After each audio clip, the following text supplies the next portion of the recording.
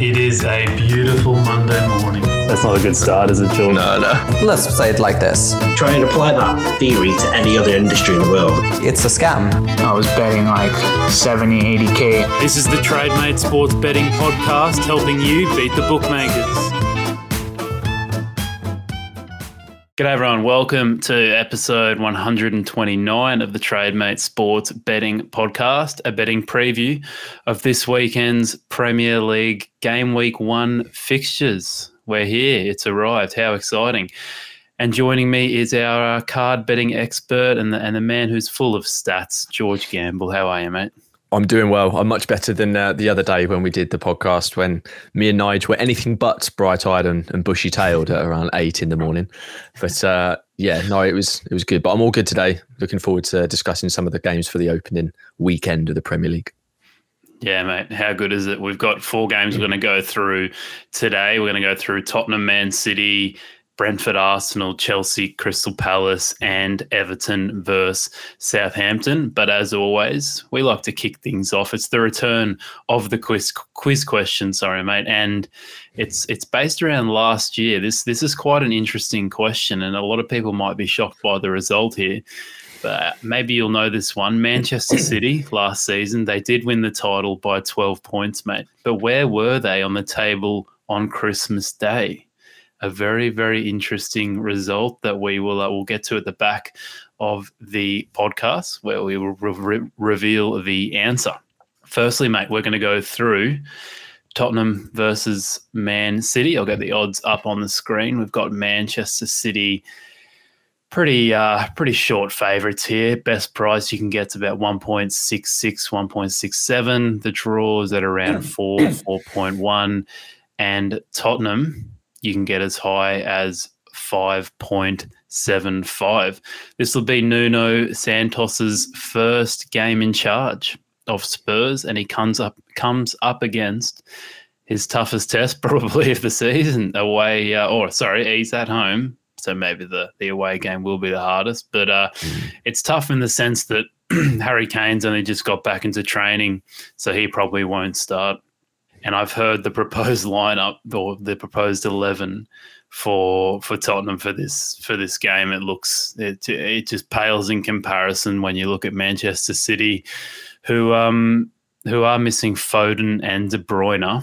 But if you take them out, you've still got Jack Grealish, Sterling, Mahrez, Silva, Torres, Jesus. So, mate, I think you'll be okay. You say that. I'm going to disagree with you completely. Every time. Yeah, every time. I mean, you're right. Obviously, Harry Kane, he just got back into training this week, and we all know what's going on with that. Well, the fact that we don't exactly know what's going on is probably half of it. But yes, it's expected that he probably won't play in this one, not just because of a potential transfer to City. But more the fact like I said, he just got into training. I don't really think he's fit to play in this one. And none of their new signings are expected to play as well. They've got obviously Bryan Gil and Christian Romero. But I was looking at those odds. Those odds for me are priced up as if both teams have got all the players selected, available to them. I don't see. I mean, that disparity. I think. What would you say City were on there? Was it like 1.47 or something like that? No, 1.67. 1.67, sorry. But even so, for me, that's far, far, far too low. In my opinion, I think Spurs are very high. I'm not saying I think Spurs are going to inflict a damaging defeat on City, but you look at who they've Foden and De Bruyne are definitely out, and it's very likely that Ederson, Jesus, Stones, Walker, Sterling, and Laporte are all out as well. And right, okay, they're starters now, particularly with Jesus. Obviously now Aguero's gone. Obviously got Aymeric Laporte there, who's obviously played second fiddle in the end to John Stones last season. But they're first team quality players, and they're missing a lot. They really are. But as we know with City, the strength in depth is phenomenal. It really is. So they've still got a very strong side to put out. I think it'll probably be a 4-3-3, maybe with Grealish and Mahrez occupying the wings, and potentially Torres playing in that central position on his own, because Pep tried to sort of experiment with that, having Torres through, because he's got a natural finishing ability. And one thing I noticed with Torres that Aguero seemed to lose towards the end of his career is just making those runs towards the post. Aguero seems to hang back and miss a lot of opportunities that weren't even given to him because he wasn't in the right position, whereas Torres seems to be lapping that up. So it'll be interesting to see how that works out. And then you've still got the likes of Fernandinho, Rodri and Gundogan to occupy that middle three. But it is a weakened City side. Obviously, we saw against Leicester. And again, you can't read too much into that. Obviously, we spoke about it on the previous podcast. But I mean, I disagree with Nigel slightly. I think you could see both teams were sort of weren't quite ready just yet. Sorry, I agree with them in that respect that they're a few weeks off being, fully raring to go and fully fit. But City they looked a bit disjointed. Obviously, he's had to start a few youth players because players being unavailable to them. And I think it's going to take at least maybe a month to 6 weeks for them to really kick on and get going. Similar to how we saw last season. That's how I'm expecting it to pan out. At the beginning of last season, we saw Leicester demolish City at the Etihad 5-2. It wouldn't surprise me to see a few dodgy results for Man City. So I think this one's a lot tougher than the odds suggest, personally. I mean, I never like betting on any games to do with City. I just don't like doing it.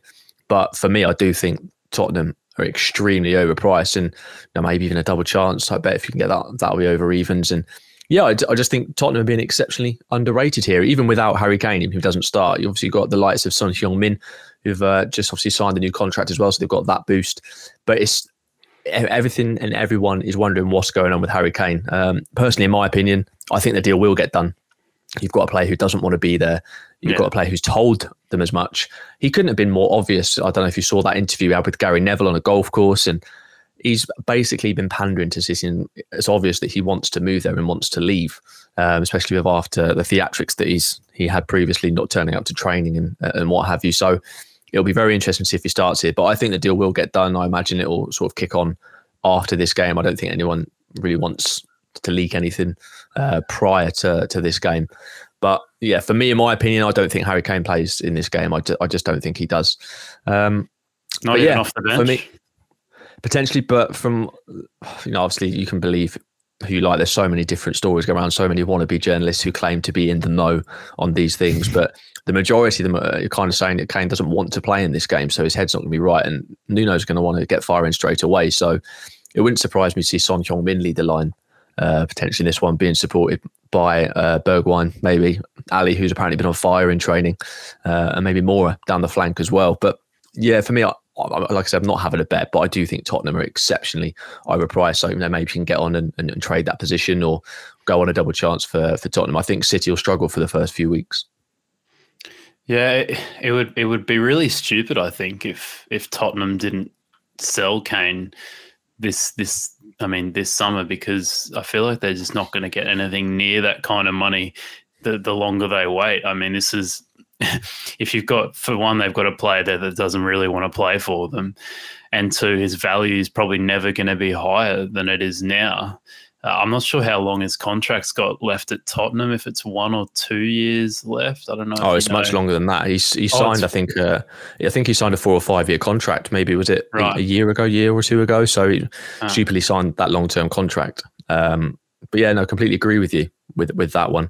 It'll be City's potentially second 100 million plus signing in one window, which I never thought as a City fan I would see. Our owners previously have kind of been, no, we don't pay those kind of fees. But it's interesting though, you look it's the way to do it, mate, because if you're a rich club right now, it is the perfect time to just be ridiculous with your spending, because you can just leap ahead of everyone in not even in the Premier League, but in Europe, because there's literally like a handful of clubs, City, Chelsea, maybe Manchester United you can throw in there too, that can just go out and spend this money and it's not going to hurt them all that much. Like, there's so many broke clubs out there. You might as well this is the time to do it.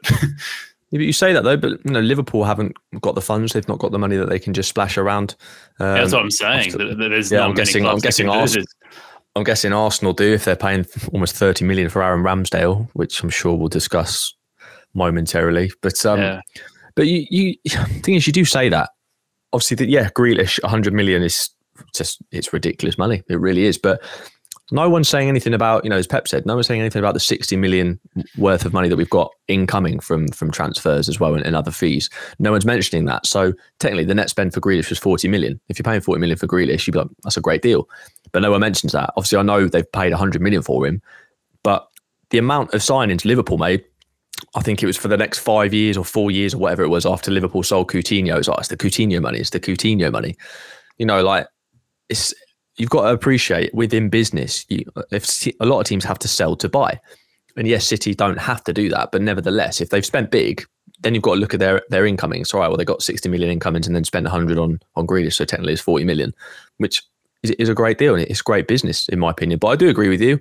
It is the perfect time. And you've got to feel sorry for the smaller clubs. And I say smaller, clubs in a less fortunate position money-wise, who aren't able to sort of flex their financial muscles and bring in some talent in these current times.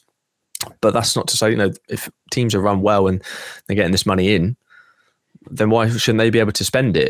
It is a tough one. And obviously City are very much hated in terms of the way they operate. But as they say, if you're not hated, you're doing something wrong, aren't you? So I grew up hating Man United for years for them splashing money out and buying whoever they wanted. The likes of Ferdinand for 30 million, which at the time was a hell of a lot of money. And Veron as well. These sort of players, it just seems to me that, because obviously you get inflation as well. So those kind of fees, but yeah, it just seems to be a City's turn now to kind of be hated. As a City fan, I'm absolutely loving it. I hope Pep gets enough time to spend another billion. Yeah, well, it's so enjoyable too for me, mate. Watching all this kind of spending, it's brilliant. Back to the betting on this one though. I thought an interesting bet was maybe under 2.5 goals. You can get 2.1 in a few places, just because. I mean, if you look at just how the game could play out, Nuno's never really been, the most attacking-minded coach.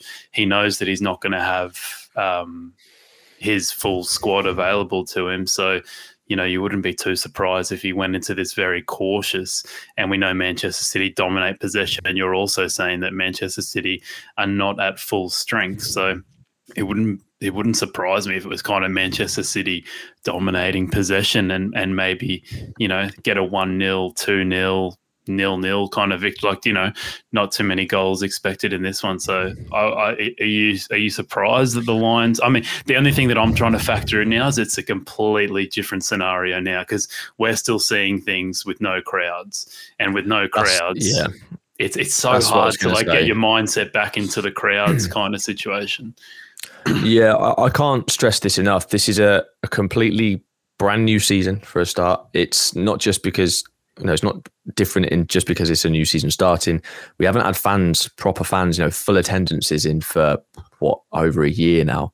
So it's hard to see how it's going to swing. We've seen sort of recently in the Championship, I think the cards averages have gone up slightly, for example, and there's been a few more goals, I believe. And, for me, I think go lightly in the first few weeks of the season, just to kind of get a feel for it and see how things tend to be going. I wouldn't throw caution to the wind and just go all in on stuff. Definitely not. I play it cautiously and see how things go. But yeah, in terms of your reasoning for the under 2.5 and just looking at the teams, I agree completely.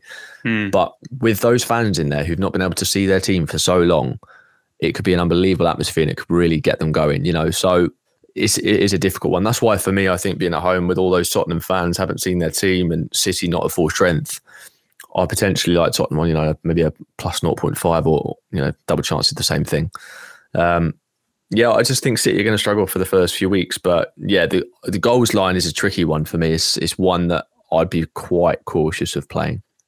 Yeah, it seems like, just from looking at a few of the markets I've looked at, it seems like the market has adjusted to the fact that crowds are back. It's not like they're being a bit, we'll still give you a bit of value, I guess, or a bit more money on it just to see what happens. But it seems like the market's kind of gone a bit more on the overs side than the unders side compared to last season. But mate, we'll see how it all plays out. Let's go to the first one of your games you want to talk about today, Brentford versus the great Arsenal, mate. Arsenal team news for this one is Partey's out, which is a big loss. And also Gabriel probably won't be back for a couple of weeks. Saka, I would assume, will not start this, along with Martinelli, as they're both coming back from the Euros and World Cup. So it won't be a World Cup, the Olympics, sorry. So it won't be a full Arsenal team. So I'm quite surprised with the odds on this one. You can get Arsenal at about best price of 1.9, and you can get the draw at 3.8, and Brentford as high as 4.5, 4.4. Yeah, well, I mean, it's easy to kind of see why the odds are where they're at, and I'd kind of agree with them. To be honest, obviously, you'll know. I mean, I love Brentford. Obviously, with Matthew Benham, I know you've done a few videos on Matthew Benham. It's great to see, and yeah, it's one I am looking forward to. You know, a team who finally made it to the Premier League, and their fans finally get to see them in the flesh again, and it's going to be a tough game for Arsenal, definitely. But I just think cream will rise to the top, and I think Arsenal just got a little bit more quality than Brentford. But Brentford will be well drilled. Thomas Frank's done a great job there. Finally won the Championship playoff last season after years of disappointment to earn promotion to the Premier League for the first time ever. So, like I said, with the supporters, it's just a massive occasion for them in a brand new stadium as well. And to have Arsenal visiting for the first ever Premier League game for your club, it's a great occasion, which is why I think this will be definitely one to watch on a Friday night. And you know, pre-season results, looking at that, you know, they're not overly important. It is all about fitness. It's all about bedding players back in again. But do you just feel Arsenal would be a bit more optimistic about the new season if they'd have actually managed to win any of their 4 friendlies?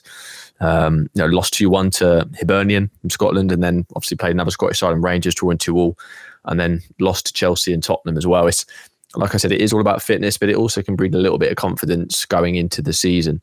I will just point out that we beat Millwall, mate. You beat Millwall, did you? Okay, I must have missed that one. We beat someone else too, I'm pretty sure. I think we won 2 games, but that was in between the Scotland games and the Chelsea and Tottenham games. But nevertheless, like I said, I wouldn't read too much into that. You never can. Obviously, I'm just merely saying it would have been a bit better for them, I think, if they'd have perhaps put a bit of a run together there. But new season, and like we said, Arsenal are definitely favourites heading into this one. But for me, I look at Arsenal and that team news. I mean, Ben White, 50 million. I do think Ben White's a great signing. Maybe not for 50 million, but I think he's exactly what Arsenal need. I do think Ben White could be a bit of a leader. He's great centre half, reliable, and I think the only way is up for him under the tutelage of Arteta. They've also signed Lokonga from Anderlecht and Tavares from Benfica. Good signings that should shore them up defensively once they've gelled. And I do like the work that Arteta has done in terms of the players that he's brought in. But Brentford have made some good signings of their own. Obviously, as you know, if you're coming up from the Championship, unless you're Leeds, you need to be signing quality players if you want to stay up and make a good account of yourselves. And they've signed a centre-back, I believe it's pronounced Ayer from Celtic, and I believe it's one that a lot of scouts had looked at Ayer in terms of his ball-playing ability, the way he wins it. He's excellent, and I think he's perfect for the way Brentford want to play. He's a brilliant centre-half. They've also signed Onyeka from Benham's other club in Midtjylland, so it'll be interesting to see how he gets on. And they've signed Visser from Lorient, which is, again, I'm surprised not more clubs were in for Visser. He's a good ball player, ball carrier, an exciting player as well. So he did very well in Ligue 1 last season, so that's a brilliant addition for them. As we mentioned on the podcast before, though, I think Nige brought it up, actually. It was an interesting one.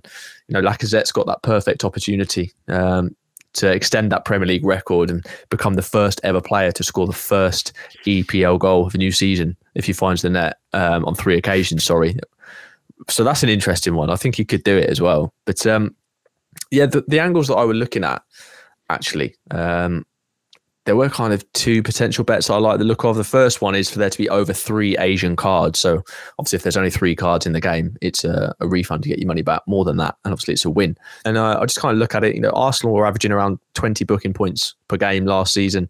Meanwhile, Brentford were picking up an average of 1.4 cards per game last season. Brentford were one of the better sides in the Championship. They dominated the ball. They were clearly one of the better sides, but they still managed to pick up a couple of cards, and they won't have faced anyone with the quality of Arsenal. So I think that average obviously will definitely go up this season. And the referee for this one's Michael Oliver, and he averaged just over 3 cards per game last season. And there's been at least 3 cards in 14 of his last 20 games officiated overall. And yeah, for me, I think this one's got all the ingredients of cards. Particularly, like I said, you've got those fans of Brentford in. They're going to be getting right behind their team. Brentford are going to be so up for it, energetic, but could lose their heads occasionally.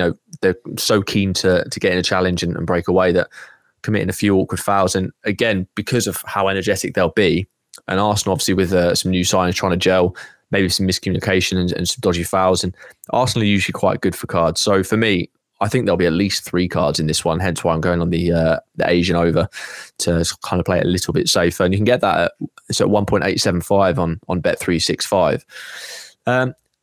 The other angle I like was potentially both teams to score. You know, like I said, Thomas Franks, he's instilled a free-flowing style of football at Brentford, and they've shored up defensively in terms of signings, but they'll always give their opponents chances just due to the way they play. And I do worry that this isn't the Championship, it's the Premier League. Teams will hurt you if you make mistakes, whereas you won't be able to get away with the things in the Premier League that you can in the Championship. So they will allow Arsenal opportunities. But I do think, likewise, same as that, Arsenal give you chances. And Ivan Toney scored, I think it was 31 goals in the Championship last season. So he's going to be so eager to get underway. And for me, I think both teams could score in this one. I really do. And at 1.75, I quite like that price. So those would be my 2 plays for Brentford against Arsenal on Friday night, over 3 Asian cards, and in a separate bet, both teams to score. Yeah, but back to the cards, mate. I think it's what do you think the impact will be? There's 2 things I wanted to talk about here, like the impact of crowds for one. Do you think? I mean, the natural thought is that crowds creates more cards, but secondly, I saw something about I can't remember who it was from. Maybe it's from a journalist or something on Twitter, and he was saying that the referees have been briefed to make the league a bit more physical and kind of let things go a little bit more. I guess, you know, not favouring diving and all this kind of things. I guess just letting the game flow a bit more. Do you think that might reduce in less cards too? Have you got any thoughts on both of those things that I mentioned? Well, obviously, I've not heard that, but if that's the case, but then how much can you get away with it? If the league's more physical, players are going to think, right, well, I can get away with more then. And, you know, how far do they push it? I don't think it's going to impact the number of cards that much. To be honest, if anything, it could see it go up in terms of averages, because if the league is getting more physical, there you are. There's the opportunities for cards there, and they won't know how far they can push it. So it's a whole new area. So for me, I think that just means there could be even more cards. And I just look at this fixture and I think of everything I look for in terms of games of cards, this has got it. You know, it's a brand new stadium, Brentford's first ever Premier League game. They're coming up against quality opposition, want to make a good account of themselves. They're going to be full of energy and absolutely buzzing, probably playing on adrenaline as well. You've got Michael Oliver, who's not shy of a card. It's, for me, I think over 3 Asian cards. For example, if it was just purely over 3.5, I want a bit more out of the price. But because it's 3 Asian cards, if there's only 3, something that's happened in 14 of the last 20 games Oliver has refereed, if there's only 3, you get your money back. For me, that's a great price, 1.875. I really do like that. But yeah. Cool, mate. Well, we'll look forward to watching that one. That's on tomorrow. What's that for? It's basically on this time tomorrow. So by the time this comes out, you'll have a couple of hours to get those bets on. So be quick, everyone.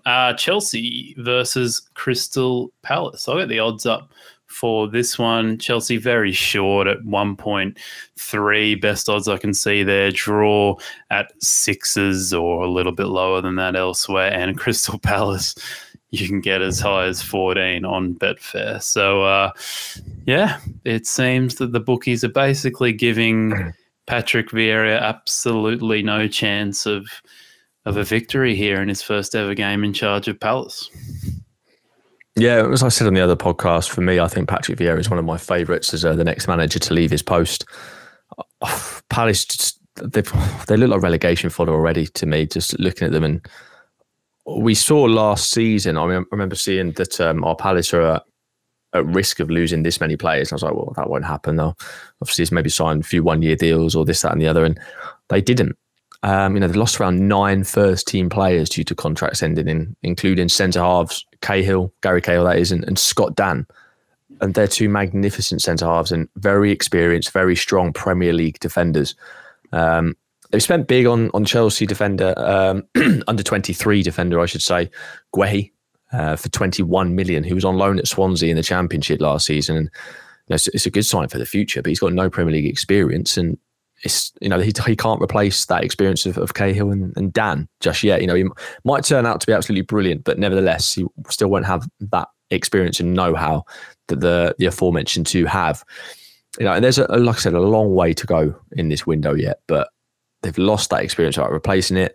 They've brought in Patrick Vieira, who I'm not that convinced by.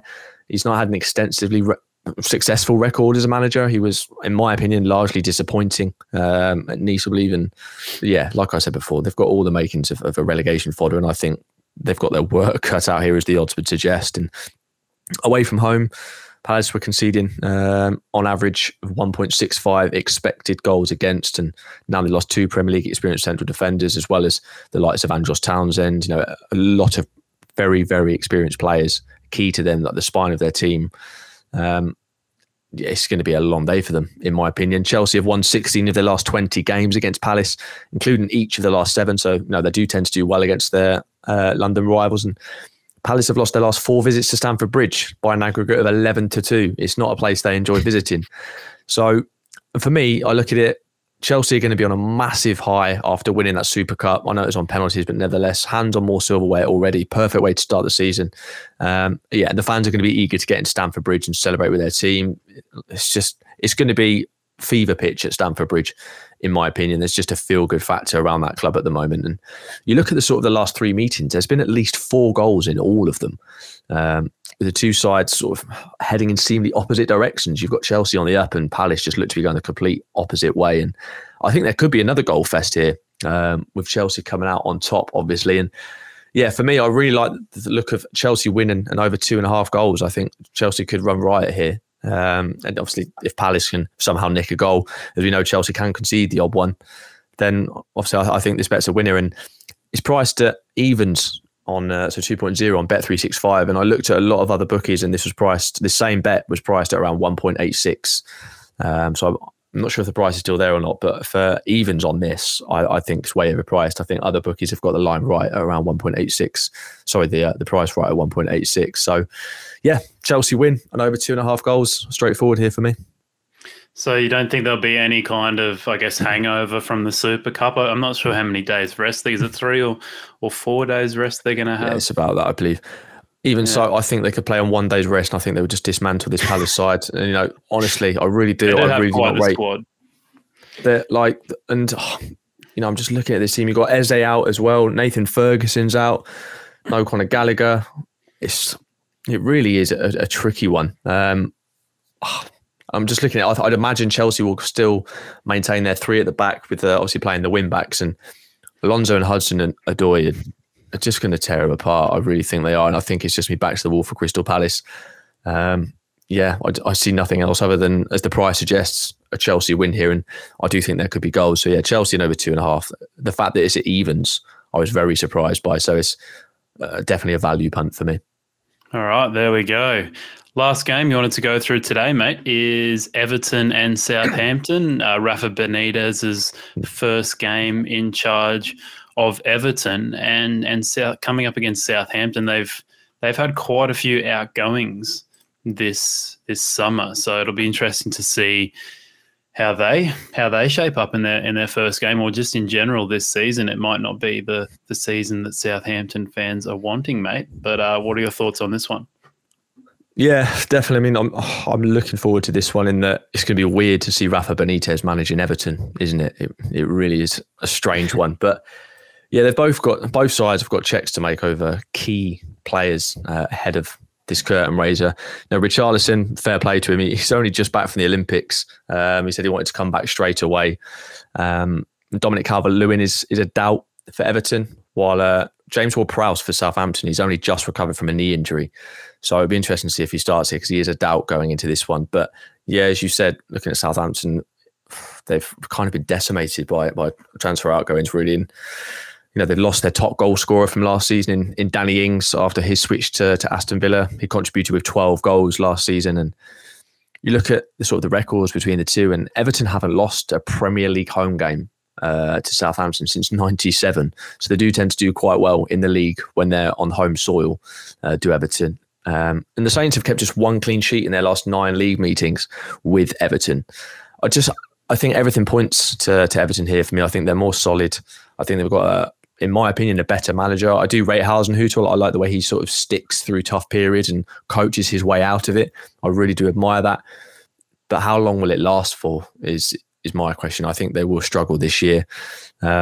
And Everton haven't lost any of their opening league matches in the last 9 campaigns, while Southampton won just one of their last 14 season openers. They don't tend to do so well on that first day. But like I said, to be fair, Calvert-Lewin is a doubt. But his 16 Premier League goals last season were worth 16 points to Everton. And only Mo Salah for Liverpool had a more valuable contribution to his side. And if he is available, it would just be a huge boost for them. It really would. On the flip side, like I said, James Ward-Prowse is a doubt going into this one, and he was involved in 32% of Southampton's goals scored last season. And goals is something I think this side are going to struggle for. That yes, they've got Shea Adams up top, and I do like him, but he's not an out-and-out goal scorer. He's not a natural finisher, is he? He's a bit of a workhorse. He works hard, but he's not a natural finisher. But yeah, so if he is a doubt, James Ward-Prowse going into this one after only returning to training this week, I believe. He had a knee injury as well. So yeah, if James Ward-Prowse isn't available, you combine that with the loss of Danny Ings, I think this is going to be a really tough game for them. Even to be honest, even if James Ward-Prowse is involved in this one, I just don't see who's going to, which one of these players is going to go out and score 15 goals for them a season to keep him up. I don't see a player in that side that's going to be able to do that. I don't think Shea Adams has got it in him. I just don't think he's a natural finisher. I think he worked well with Danny Ings. And obviously Danny Ings would finish all the chances, but I don't think Shea Adams is the man to be doing that. So for me, there was 2 angles, but I want to play the safer one because I was looking at the price for Everton to win to 0. And that was at 3.25, which I thought was a good price. But I'm playing it a little bit safer, and I'm simply going with Everton to win this game at 1.91, which I think is a good price. I'd have more around 1.8 personally. So 1.91 represented good value for me. Yeah, well, you can get better than that in a few places. You get 1.95 at William Hill, 2s at Spreadex if anyone has an account there, and the exchanges too look like you can get maybe a touch better than 1.95. So yeah, plenty of bookies offering better odds than what you found there, mate. Unfortunately, I popped out for a bit during while you were talking. I had a few technical errors, but I hope I didn't miss. I think you just kept talking, mate, the whole time. I couldn't hear a thing you were saying, but yeah, I guess we'll just charge along, mate. Everything is back to normal now, but yeah, that's all the games you wanted to go through today, mate. What about your best bet of the week? And you've obviously gone through quite a few bets there in the Arsenal game, Everton game, and the Chelsea game. Yeah, out of all of them, which one is your favourite?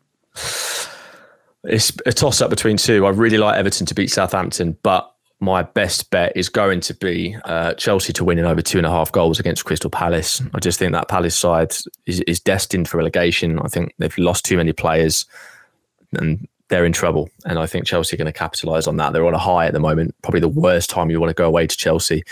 And Palace hate going to the Bridge, so it's got goals for me, and I only see Chelsea winning it. So Chelsea to win and over 2.5 goals. So that'd be my pick. So I was looking for a few potential, like sort of foul lines and other card lines I like. But obviously, I think, again, similar to the stats on Twitter, I want to wait until stats are more pertinent and you can get a better feel for how games sort of panning out and how the season's going. But ones like this, yeah, I'm quite confident in. Yeah, no, it'll be really interesting to see the effect on fouls and cards now that crowds are back. But mate, thank you very much for coming on. You can find George on Twitter at @CGeorgeGamble for all his card stuff, and then you can find him also on @George_CGG for some of his other bets that he'll be posting up, I guess, over the weekend, mate. We finish up with the quiz question of the week. It's back. Manchester City won the title by 12 points last season, but where were they on the table on Christmas Day? Well, do you know, so I'm a City Plus member, which is just sounds horrendous to say. And we released sort of an end of season sort of video thing, last 46 days of the season, like documentary. And because I remember we were quite low, and I want to say, but I know it was through the Christmas period we went on that ridiculous run that took us to the top of the table. But it was either 13th or 14th. I'm sure we were very, very low. It was not good. It was not good. But I'm not sure if that was on Christmas Day or if that was a few weeks before. So yeah, mate, that might be a few weeks before. Because we obviously must have been a bit higher then, because that was during the middle of the really, really good run. I'll say 7th. Oh, you've missed it by one, mate. You're actually 8th, which is crazy. Oh, really?